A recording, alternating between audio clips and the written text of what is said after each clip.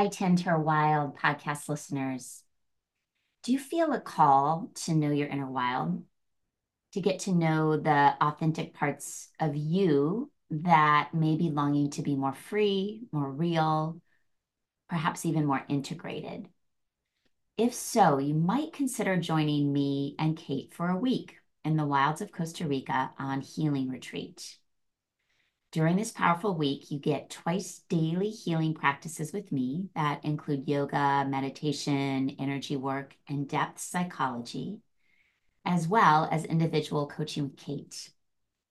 In addition, we haven't even mentioned the miles of white sand beach, the warm ocean, the organic healthy food, this amazing healing spa and longevity center, and my favorite, all the monkeys in the trees.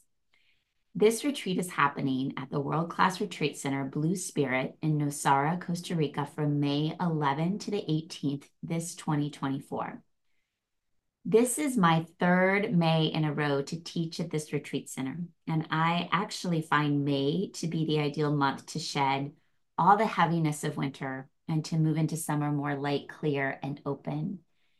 There are still a handful of spots left, so if it is calling to you, we would love to spend that week with you. Check it all out at www.oneyogaglobal.com. That's ONE yogaglobal.com. Click on Costa Rica and Dr. Betsy Rippentrop, and you will find all of the information. This episode is being sponsored by Revival, a women-owned and operated clothing store located in downtown Iowa City, offers a curated selection of modern, resale, and vintage clothing and gifts. Revival focuses on brands that empower women and promote ethical and sustainable practices, making sure your wardrobe and your style look great while doing our planet and community good. Celebrating 20 years this fall, find them on the Ped Mall in downtown Iowa City or shop 24/7 online at revivaliowacity.com. Use promo code TENDHER23 for 15% off your purchase. Who were you before you lost your wild self? That's what we're helping you explore on the Tend Her Wild podcast. Through questions and tools around how best to listen to your inner voice, rewild ourselves, and live the most authentic life where we thrive instead of survive. I'm Betsy. And I'm Kate. And we're so glad you've joined us for this episode.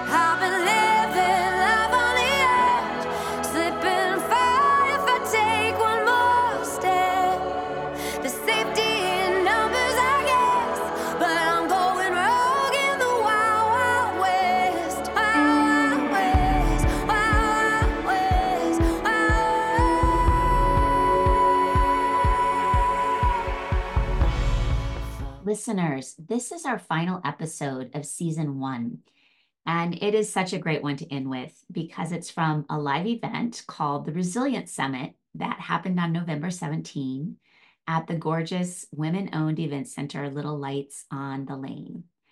Kate and I recorded this podcast with over 150 women in the audience. And during the podcast, we listened to 4 brave women tell their moving, resilient stories. This live event came at the end of a 4-week online course called Tend Her Resilience that was supported by a grant through the state of Iowa. Over 1,100 women signed up for this course, which still blows us away. We want you to all know if you missed it, this course is still available and will continue to remain available for free for anyone who wants to take it and learn how to strengthen their own inner sense of resilience. All the details are in our show notes. One last thing. We are taking a short pause, Kate and I, for the month of January before we start season 2 of Tend Her Wild. We'll be back with new episodes this February 2024. We're excited to come back, continuing to explore rewilding, authenticity, and living a life that feels more real and true. So please come back, join us. We love all our listeners. We love the support, the interest, the questions, and the fact that you keep listening. Make sure to rate, review, and share these podcasts. Thank you. Hello, Tend Her Wild podcast listeners. In today's episode, we're going to talk about resilience. We're here live at Little Lights on the Lane and the Tend Her Resilience Summit with over 150 women. So today's experience comes on the heels of a much larger free course that 1,100 women registered for on resilience. And a big shout out to the Mental Health Disability Services of Eastern Iowa for that grant and funding that made all of this possible. So thank you to them. So Betsy, we just want to take a minute. What is resilience? It's not something we're born with, right? Let's define it. Yeah, so the word resilience originally comes from the field of engineering, and it means to bounce back. But we've sort of talked about it in a completely different way, because who wants to bounce back into your old way of living? When we go through something big, it's really all about bouncing forward and transforming into something different. So resilience is not an inborn trait. It's not something just some of us have. It's a muscle that we all develop. And it comes directly out of challenge. And in this lifetime, we're all going to have multiple challenges and multiple resilient stories. What we've talked about in the course that just ended was that there's sort of 3 ways to build resilience. We have to know thyself, we have to feel thyself, and then we have to show thyself. So these 150 plus women here, you're showing yourselves today. So kudos to that. So on today's episode, we're going to share some resilience stories, because storytelling can be really powerful. And we will have, it's often we don't tell our stories from this place of the open wound. We need to wait till we're on the other side of the challenge. So we can't really see our resilience. We're in the middle of it. We often have to wait until the other side. And so it's really from the scar that we tell our stories, and we can really look back and reflect on what we've learned. So our first guest today is Erin. And Erin, share with us, we're going to just spend a little time with you, share with us a challenge, because we know we've all had many, a challenge that required resilience for you that you're willing to talk about today. So my story is one that started long ago. And so my story of resilience is also one of perseverance. So when I was a little kid, my mom used to take us on our acreage to our big oak tree out in our pasture. And she would tell my brothers and I to hold hands and stretch our arms as far as we could to see if we could hug the tree. And so I spent many adventures out in that pasture, going to see the tree. And so as time went by, I started to use the tree, I suppose, as some sort of resource to go out and think. So when I was about 12, I started imagining that there would be a barn and there would be string lights and ribbons, because I was 12, in the tree, and that people would park up our long driveway and they would come to celebrate things. I imagined weddings and events, and this is a strange dream for a 12-year-old. It was long ago. There wasn't places like this then. And so I had this dream inside of me. And so when I started college, I didn't really know what that was. Like, how do you go to school for something like this? But I had this catalyst come in where my parents hosted a foreign exchange student, and she just happened to be from Denmark. Her name was Christina. And we became best friends, and I got to see a different perspective because she lived so differently than I did. And when I went to see her in Denmark the first time, we walked down the boardwalk of New Haven, which is a famous little place in Copenhagen with all the ships and the shops. And I remember seeing chairs sitting outside of the restaurants with blankets and candles and all these cozy spaces. And I asked her, why are they like that? And she said, oh, that's Hygge. And Hygge is about creating cozy, intentional time with people that you love to slow down and sit in the moment. And for me, it was like taking a rock and throwing it into a lake. Everything after that point had a ripple for me and how I saw things in my life. So I started school, and I took classes on event management and how to take care of a building, and psychology and how to work with humans. And I learned as much as I could, and I became a wedding photographer. And through that, I shot hundreds of weddings, and I learned that you have this opportunity when you're a part of such an important day, an irreplaceable day, to be able to see it from a different perspective and kind of suck the stress out of it, and also help people to slow down and be intentional where they can't see it because they're in the middle of all of it. And so I started to hone in on this dream. So my husband thought I was crazy. Like, I wanted to build an event center in West Branch.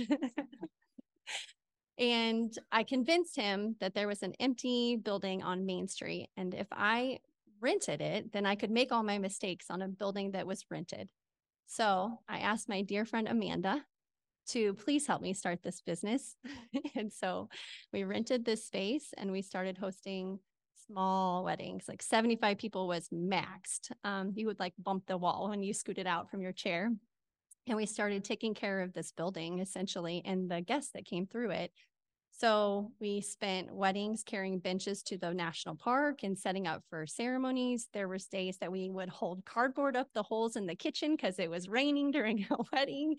And we would sit on the back porch and dream about someday it's going to happen. Someday we're going to build a space that has all of these rooms and they make people feel a certain way. And so I joined a committee on Main Street and I met Jerry. Jerry wanted to buy the golf course and he was so supportive of our small community. And I loved his passion for life. And so he asked me if we bought the golf course, would you build the event center there with me? And so it wasn't really what I was dreaming. There wasn't a long driveway. There wasn't a big oak tree. You know, it didn't really match. I was like, I'm not a golf course girl, I thought to myself, but I thought maybe I could make it work. And so we started down that process together and we hired our architects and engineers and we spent a year in design. And into that year, there became a point where when I would go to the meetings, they didn't really listen to me. So you really felt like no one is hearing me in this process. No. My dream is getting, it did. It did. It got really lost. We got to the point where it was a 2-story building and it was over twice our budget. And I knew I couldn't do it. How was I going to do that? What did you do? I went to an entrepreneur summit actually, and I heard a speaker, Jenna Kutcher is her name. And she was speaking about sometimes in life, we're so dead set on going down a road and we get down to the road and then we realize, where am I? This isn't where I was going. And she said that, and I remember this pit in my stomach. Like we were a year in, we'd already spent $150,000 on design. And I realized, and we had weddings booked for like the next year. So we had to start construction. And I realized I'm building somebody else's dream. This isn't my dream. They've all taken control over it. They're designing something that's not what I know is in my heart, and I have to stop. And so that was really hard to admit that out loud. I'm not like a kid who has a whole bunch of money. My husband and I are not like loaded. I was a small town kid who had this dream, and $150,000 is a lot to throw in the air. Yeah. But you did. So I did. I came back home and I told Jason, I think this is a mistake. And I asked them to come and meet with me outside the Lively that you guys will see later today. And sat down and said, I just think that we've gone too far down this road and we should back up and you should sell me a parcel and you build your building and I'll build mine and we'll support each other's businesses and move forward. And they both were crying and I was crying and they were like, you're right. And we agree. And so how did that feel to be able to say? Terrifying, but also like it lifted it, you know, because I was carrying this knowing I can't do this. This isn't what I'm supposed to be doing. And so after that stopped, then the song in my head, it just got so much louder because I knew I was stopping and I could start back over with the process. So I convinced my husband that we could ask the guys that build his farm buildings to build this. And I went and sat down with them and said, if I tell you what to do, like what to build, will you just build it? And they were like, yeah, let's do it. Nice. So I interviewed every single subcontractor. I looked at them in I was like, look at me. And if they did not respond in the way that I knew that they were going to listen to my dream, they just didn't get hired. Yes. So a lot of men did help me with this project, and they showed up and they worked. But this beautiful thing happened because we had this timeline, right? Because we had weddings booked, and now we started all over.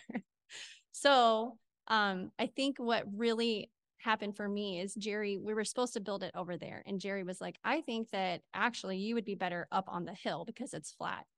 And I was like, I don't imagine that. I hadn't thought about it at all. I'm a very visual person.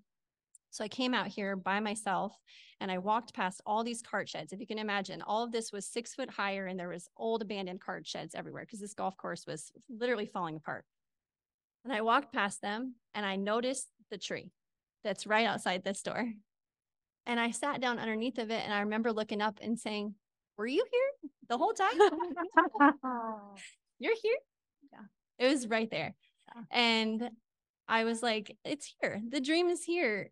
I just couldn't see it because I was so worried about what everybody else wanted and what they saw for it. And took breath with that and started back over. I told my architect, well, he wasn't actually an architect. He was a rendering specialist who had an architect background. So I was like, I'm going to tell you what to do. I'm going to send you Pinterest pictures. I'm going to send you all of these things. I want to go through it on the computer together. I don't ever want to see your face. I don't want to know your children's names. I don't want to have any kind of emotional connection to you. I just need you to do what I'm asked and paying you to do. And he did. And he was wonderful with that. And he listened. And I said, no, copper. I want copper gutters. And nope, the pitch needs to go higher. And nope, wood shingles. And kept going with it. But the thing that it looks the closest to is a castle right outside my brother's house, who ended up marrying our foreign exchange student, actually. So they live in Denmark, and going back and forth between that country and here so many times over the past 20 years, it really taught me a lot about intention. And so this is a beautiful building, and I'm happy that everybody gets to come here and think this is so beautiful. But the whole goal for you being in here, the whole goal that all of our team members put out to everyone is that you should also feel something when you come in here. It should feel like you entered someone's home. You came into their living room, and there's an opportunity for you to slow down and have intention and take that little light back out into the world. So that's what the name is. Thank you, Erin. And this is a resilience build dream. Yeah. Thank you for sharing all of this. We heard this story when we came here to plan. And so we knew you needed to hear it too, because you manifested this and it was hard. And you're right, perseverance is a big part of your resilience story. So thank you for sharing today. Yeah. I wanted to say too that the amazing thing about sometimes when you push through a dream is that for me, it started as my dream when I was 12, but now it's become so much more. And it's not just my dream. I have this amazing team and all of them, like you've met Amanda, and there's Molly and Kaylee, and there's so many of them here, and it's their dreams and they help build it as we go.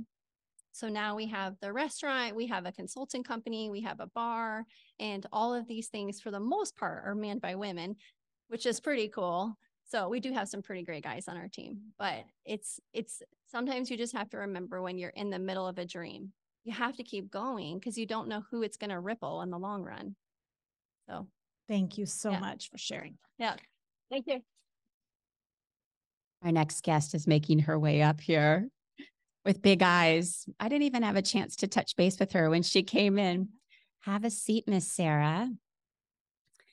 We had Brave Souls. So we put out the call in the course around, do you have a resilient story? And we really, the first 4 that came in sort of fit into the 4 categories we were working with. So Amanda's really like, it was a mental piece. Like she had this vision. Sarah's is a very emotional story. And then we've got the physical and the social coming as well. So welcome, Sarah. And you get really close to this. Yes, thank you. I brought notes because That's beautiful. This feels nervy. We'll just pretend they're not here. Yeah, It's just, we're just up here. sounds Okay. good. They're, naked out there. Hygge. There's like a Yeah. wall or something. What was that? Hygge? How do you say Huga? Huga. Huga? Yuga. Yeah.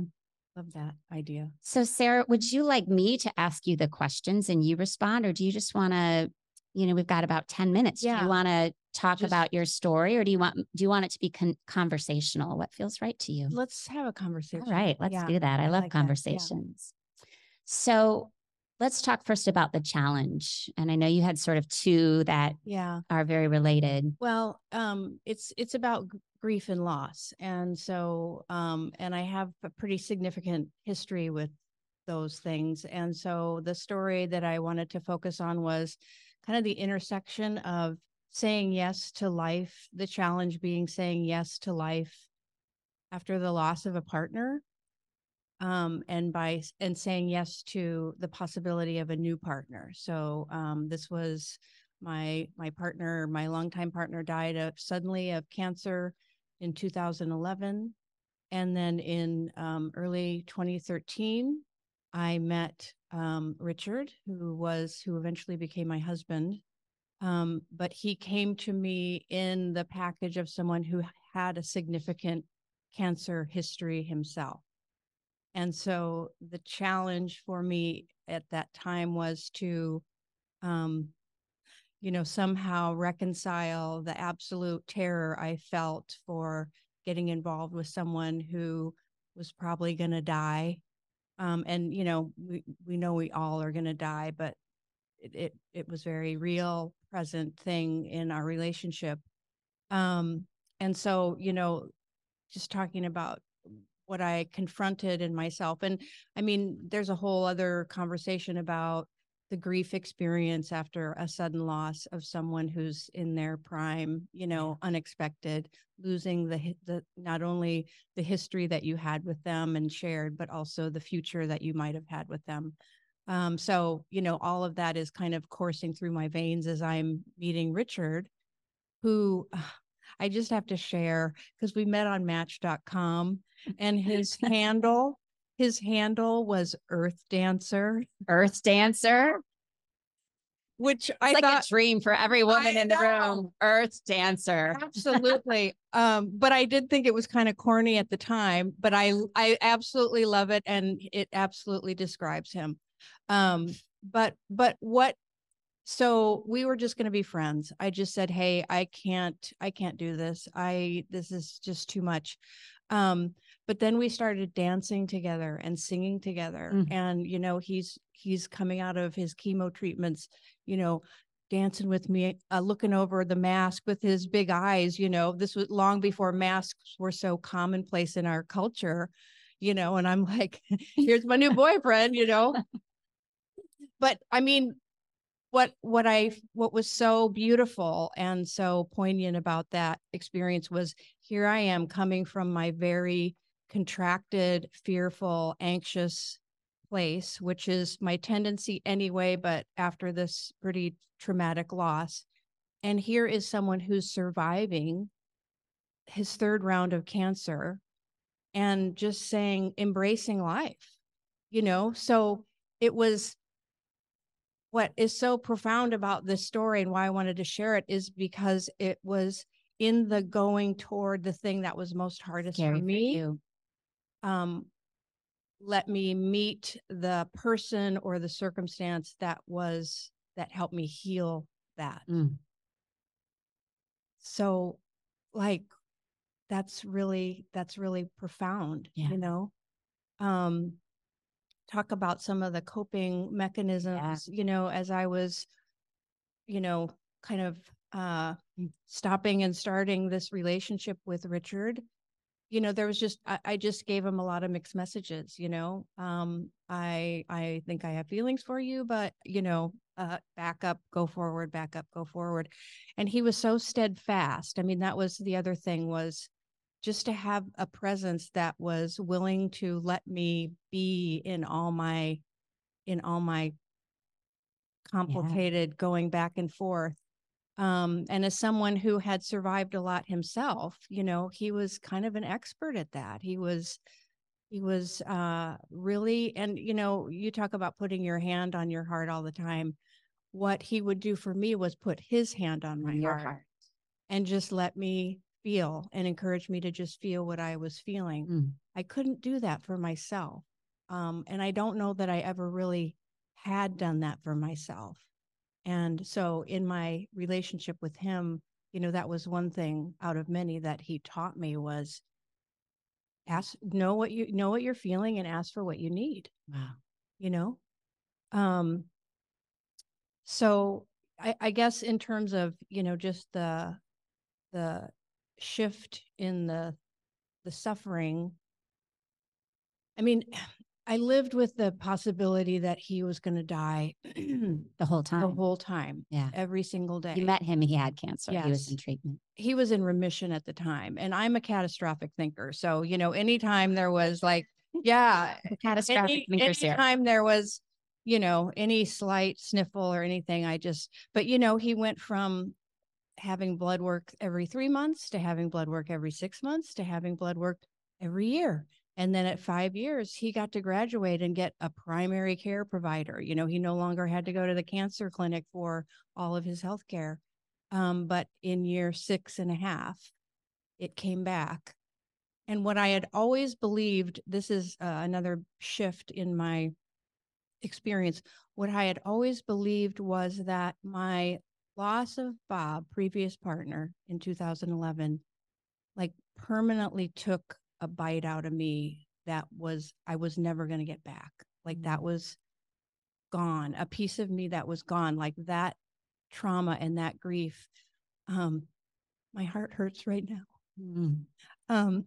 You know, that it was never, you know, like I was incapacitated to handle anything else. And I remember, you know, saying to the good Lord, if you're going to take me to this place, you're going to take me through it. You know, if you can take me to it, you're going to take me through it. With Richard, because I didn't feel like I had the capacity myself. But what I found when his cancer came back and the reality of it was that my experience with Bob and what I had learned through that grief, and also in the process of kind of having some healing with Richard, was that experience gave me strength. It didn't take strength away. It gave me strength. And I wouldn't have known that if I hadn't have put myself in a position to do a really hard thing. And I wouldn't have known that thinking about it and analyzing it as I am prone to do. It came as a knowing. It came, I didn't convince myself of it. I didn't talk myself into it. It rose up out of me. Beautiful. So that gives me hope, you know, because there's lots of times still that I don't feel equipped. You know, I feel. How many of us don't feel equipped? Yeah. And, you know, like what the hell we've been through. And Richard died in 2019. COVID hit in 2020, you know, and I've come back a circling around. I feel some of the same, how do I say yes to life after all of this now? And I don't have look at you, Sarah. You just said yes to life. She sent in a story and said, I will go in front of 170 people and tell my story. I'd say that's a pretty big yes. Thank you. I mean, that's part of my intention. But I want that dance partner, you know, to come like coochie cooing over to me. But I sort of am thinking that, you know, I have some work to do on my own. That I don't know if that's the case, but that's what brings me to you and the courses that you provide and this experience. So, I guess just doing the hard thing and knowing that that's what resilience is. Yeah. And that's how you build it, even though it's totally. And one more thing I will say is, for me, getting out of my head and into my body is like a key. That was a key healing. And I say healing, it's still ongoing, but I've been to therapy, I've done all that stuff, and I love it. But I am looking now and have been doing now things that are bypassing my conscious intellect and really connecting me with my body, because my body takes me places, good places, but scary places that my mind won't let me go to. So perfectly said. Sarah, thank you so much for being so vulnerable and real and showing up. Thank you. All right. Thank you, Sarah. Our next guest is our dear friend, Jane. Jane is a healer, but she's here to share her story of really physical resilience that you've had to have in your life. So Yeah. tell us about the challenge, Get Jane. close. Yes, get close to that microphone. Well, can I first start by saying something of how excited I was to get here this morning? Because it felt like, oh my God, because 2023 has been a doozy. I think we all know that by now from the hands that went up. And I thought, oh my God, I have a play date. I have a Play date. I have a play date with so many women. And then when I was driving here, it reminded me of years ago when I went to one of my very first big, huge conferences called, it was sponsored by the Whole Health Institute, where I met, I don't know if people are familiar with like Jean Shibota-Bolin and Larry Dossey. And wow, it was amazing.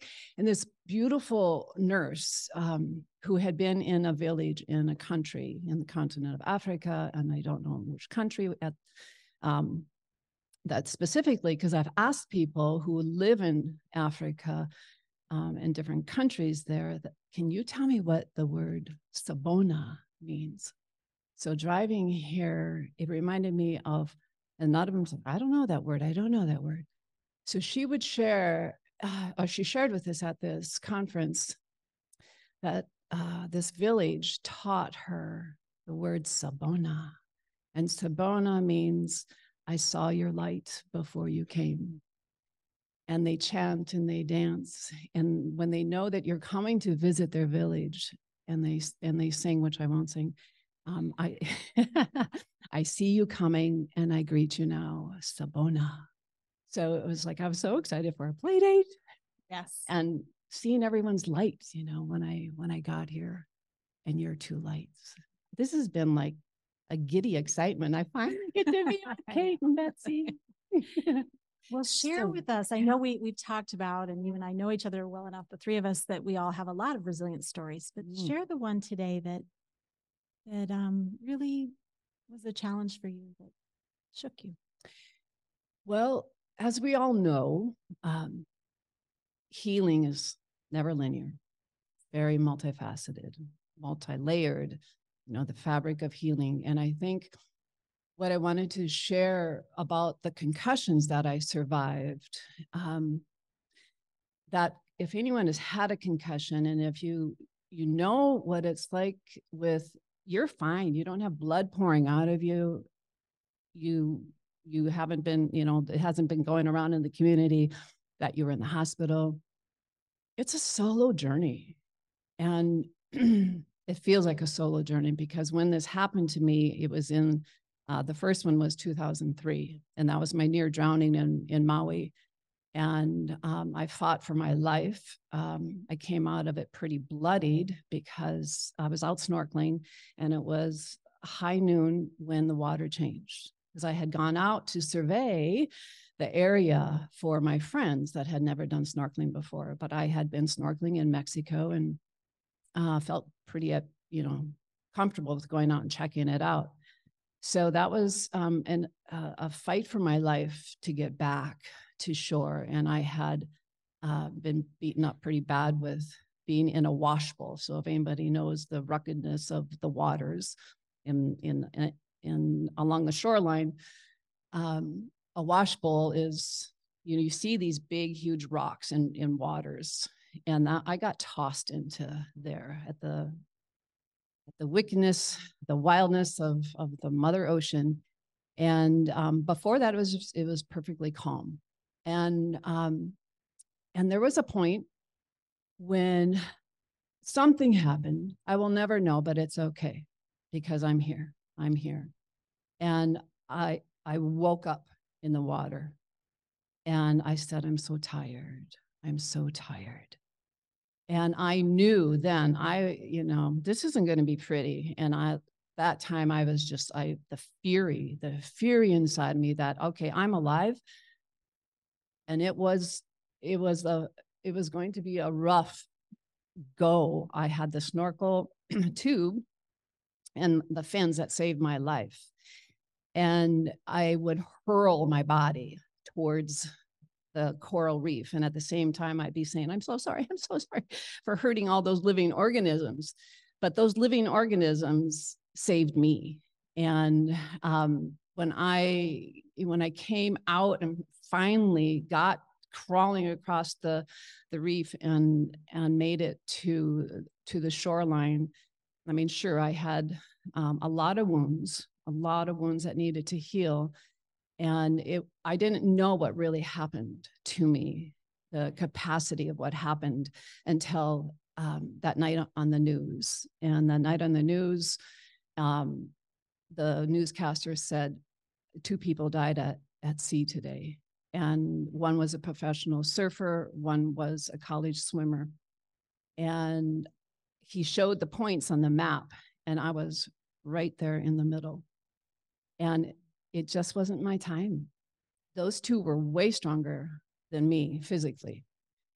But what I had inside of me, of the physical resilience, was that fury that I was not going to be going back to shore. I was not going to be going back to mainland in a body bag, because I experienced that fury and that pain and that sorrow a few years before, when my family lost my sister, who was killed in an accident 5 weeks after she was married. And that terror and that fury inside of you from a loss, it never leaves you. So I used my fury, to get me out of that water. And I swore like a sailor. And I thought, one day when I cross over, God's going to say, all right, you little shit. You knew you came into this world to do so many things. That was God. That's God speaking. But to swear at me like a sailor, I never taught you that. But it's okay. That is powerful, when you just get it all out. It's one more concussion that I'll blend it in with. Yeah. Yeah. So the talk about that one, and then maybe the lessons you've learned from both of these experiences. Thank you for grounding me, Kate. You see, it's that excitement of a play date. So the other one in 2010. So this was like 7 years later. So again, these are concussions that you didn't have to wear a helmet. And I was raking leaves out on if anyone lives here, Dodge Street, and having a beautiful day, raking leaves, and out towards the curb, and a bicyclist, a college kid, comes blasting down the sidewalk and plows into me. And the next thing I knew, I was up and over, catapulted, and landed on my occiput, the back of my skull. And I was laying there and looking at the clouds part. And the sky was so blue, but I couldn't move my body. And I just said, God, we've been here before. And don't take me like this. I am not ready. I am not ready. And I need help. And I remember hearing a little girl hollering out the window from a car driving by, and Dodge Street is a one-way. And the car started to slow down. And I remember her little voice saying to her dad, she needs help. She needs help. And there's not much I remember. There's bits and pieces. But what I do remember, once my body got safe to come up off the concrete, was I said, put me in my office. And I know this is going, because I'm a holistic chiropractor, so I knew what I was saying and I knew what I was doing, but I knew I needed to fix my face, because I was like, what's in my ear? What's in my ear? And I put my finger in my ear, and it was my jaw bone in my ear. Oh my gosh. So I just, I had a dislocated mandible. And I knew what I needed to do, because one of the loves that I have, that I did for 33 years, was cranial work. So I adjusted my own dislocated face and Yeah. yeah, fury. And Fury. yes. So I was off by 1 millimeter, according to the dentist who checked me later.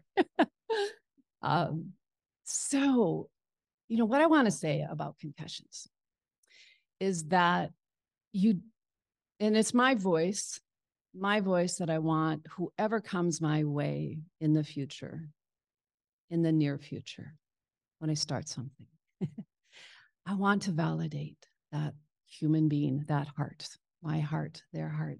Because when you have a concussion, people like, oh, you look fine. You're not. You are not. And it's just like with any trauma.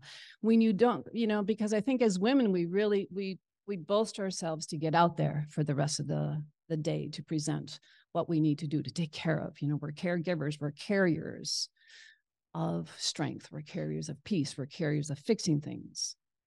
And when you have something going on inside of you, you're so careful. I was anyway, of who I spoke to. Because when you see some and someone's out of their mouth is saying, well, you look fine. No. Yeah. No. So it's a silent suffering. Yes. Yeah. So you just, you walk away from that energy, because that's not the energy I needed.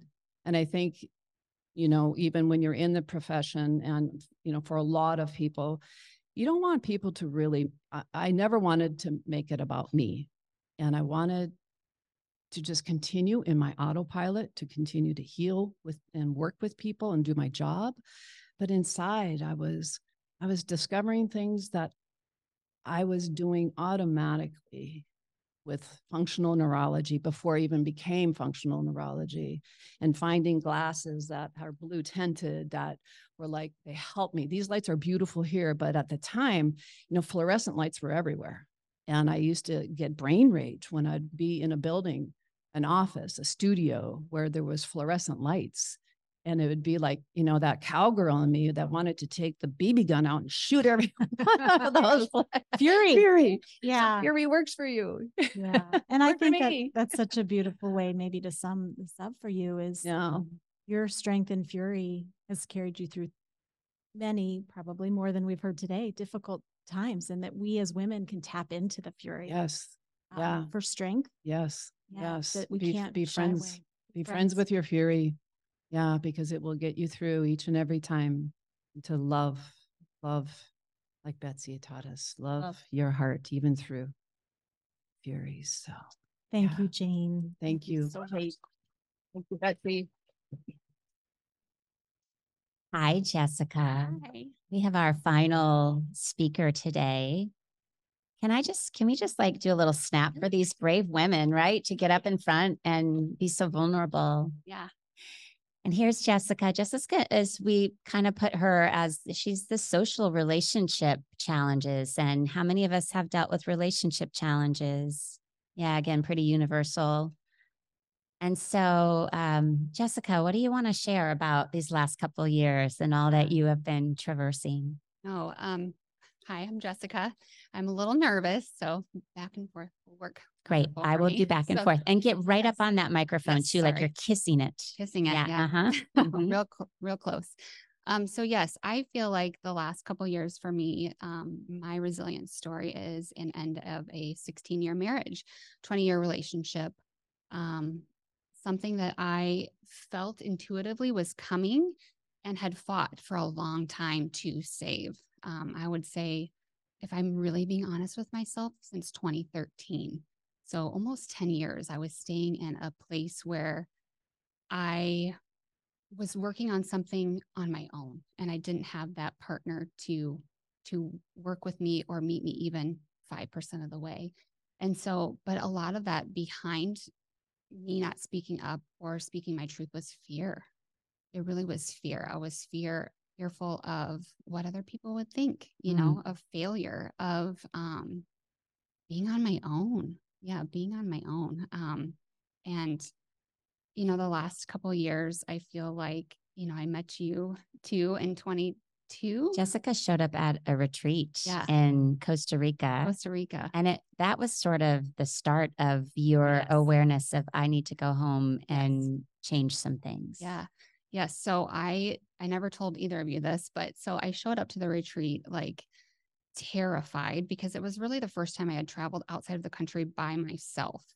And so I get there, and I'm just like shaking and just nervous. And then in walks Betsy and Kimberly into our room. And lo and behold, Kimberly, who's not here today, is my roommate. And it just was like this instant, like, I found my people, I had this great feeling like this was where I needed to be.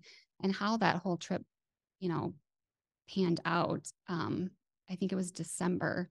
It was May was the trip. In December, I was like, I should go on this trip. And I don't know why. It was just this little glimmer of like, I should do this. I should do this for myself because I had never left. As a mom, I have twin girls. They're almost 15 now. I had never left them. And so there was this mom guilt. I'd never done anything for myself. So that trip was really that catalyst of doing something for myself. And then I had never been by myself to know and sit with the feelings of what I was going through in my marriage. And that week was just like, I know what I got to do. I know what I got to do when I get home. And I think we even talked about re-entry from retreats. If any of you have been on retreats before, it's hard to come back to normal life. And I came in like guns a-blazing and crash landed that airplane because it was like, we're getting divorced. Well, and you did come home and said something needs to change, right? Something needs to and change. Yeah. His response was, we're getting divorced. That was his response. Yes, because he didn't want to change. He didn't want to change. Yeah. So I remember during our retreat, it was an hour kind of where we were shaking. So we shook for a little bit. And if you've done any of these workshops with Betsy, you're a good shaker, tapper, all of those things. But it was an hour. I'm like, how am I going to do this? Like we're shaking, then we're moving a little bit more, then we're dancing. You're really selling my retreats, Jessica. Yeah. Then we're dancing. Then we're sitting with ourselves in quietness. But I mean, I was resisting it, but I needed to do it. And so I remember after that practice, I was like, I knew exactly what I needed to do when I came home. So that hour of just being with my body, again, is it Susan? Is that who spoke earlier? Sarah. Just being with your body. I had never done that. I'm always in my headspace, always analyzing, thinking, doing in my headspace, but I had never dropped into my body in that way. And so that moment was kind of I know what I need to do when I go home. And it was just speak to him and say, we need to change. Things need to change. I love you. Things need to change. And there was no change on his end. Yeah, it was just, we're done. So my resiliency story is I feel like that was the beginning of finding my tribe and just finding my faith. I have my little card up here too. I brought it up because it's really worn in my pocket that I carry all the time, but it says my faith is fed by my confidence, and my confidence is secured by my faith. As I activate my faith through personal goals, actions, and progress, I will discover an internal confidence. And so I really had to have faith that I was going to come out of this better, stronger, wiser, and resilient.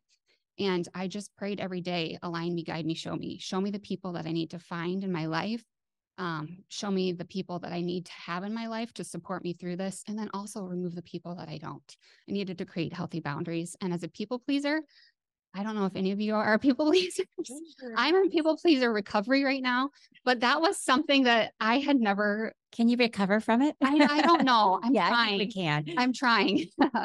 But that was just something that I never even thought about, is creating boundaries, like saying no to things that didn't serve me and saying hell yes to things that did. Yeah. So if you had one piece of guidance or advice for anyone who is in a relationship, whether it's a work relationship, a friendship, a marriage, that there's something off and you knew it, like you said, for a long time. Yep. How would you encourage them? I would encourage them not to have fear, but also find at least one person that you can speak to about it. I think that was the biggest thing. I'm a Cancer. So I hold Cancer too. Yes, I have my shell. I hold everything close. I don't like to let people in. And part of that is trust too. So I think you just have to, again, get into your body, feel from your stomach and not from your head who you can trust to confide in. and then ask for the resources, because really it's just amazing. And I can't even describe how everything has just unfolded, honestly, so beautifully for me. I mean, I just can't even describe it. Yeah, it's just been a beautiful journey. It really has. And the people that have showed up in my life, I'm going to get emotional for that. The people Go for it. showed Please. up in my life to support me has just been phenomenal. Yes. Thank you for showing yourself Yeah. to us, Jessica. Wow, I'm blown away. I mean, you plan these things and you never really know how it's going to go, but this has been really something to Yeah. witness. It's powerful to hear stories. And I know I saw myself in every one of these women that were up here. There was a portion of their story that I'm like, me too. And I think that's the beauty of coming together on a day like this, is that we see ourselves in each other. We're not really ever alone. So thank you for this, Kate. Thanks, Betsy. Hello, listeners. We want to let you know that we have so much gratitude that you join us in these conversations every week. We want to continue to uplift and connect with women-owned businesses and businesses that are supporting women. So if you are one of those or have a recommendation for someone that may want to sponsor an episode, please have them reach out at tendherwild.com. Today's episode is sponsored by Kate Moreland Coaching and Heartland Yoga. As a coach, I am an advocate for authenticity and well-being for individuals, organizations, and communities. Through my coaching work, I like to help you connect to your authenticity. Whether you're an individual, a leader, or an organization, your creative power lies in your authenticity. Doing the work to understand your strengths and acknowledge the patterns and rocks that are in your way is the path to well-being. Whether it's your career or your relationship with yourself or others, transformative change begins within. You can reach me at katemorelandcoaching.com. Heartland Yoga has been in business for nearly 15 years. I founded this studio with the intention for it to be a safe place where people could come and heal. I also knew that I wanted a business that fostered community and connection. So if you are looking to deepen your yoga practice, heal from physical, emotional, mental wounds, or simply connect with people who are like-minded, Heartland Yoga is a place that we would love to welcome you into, whether it's online or in person. You can find out more information at www.heartlandyoga.com. And now the amazing singer-songwriter Lissy Morris with Wild West. Thanks for joining us today. If you like this podcast, please subscribe, rate, and review. Come back and rewild with us again next week.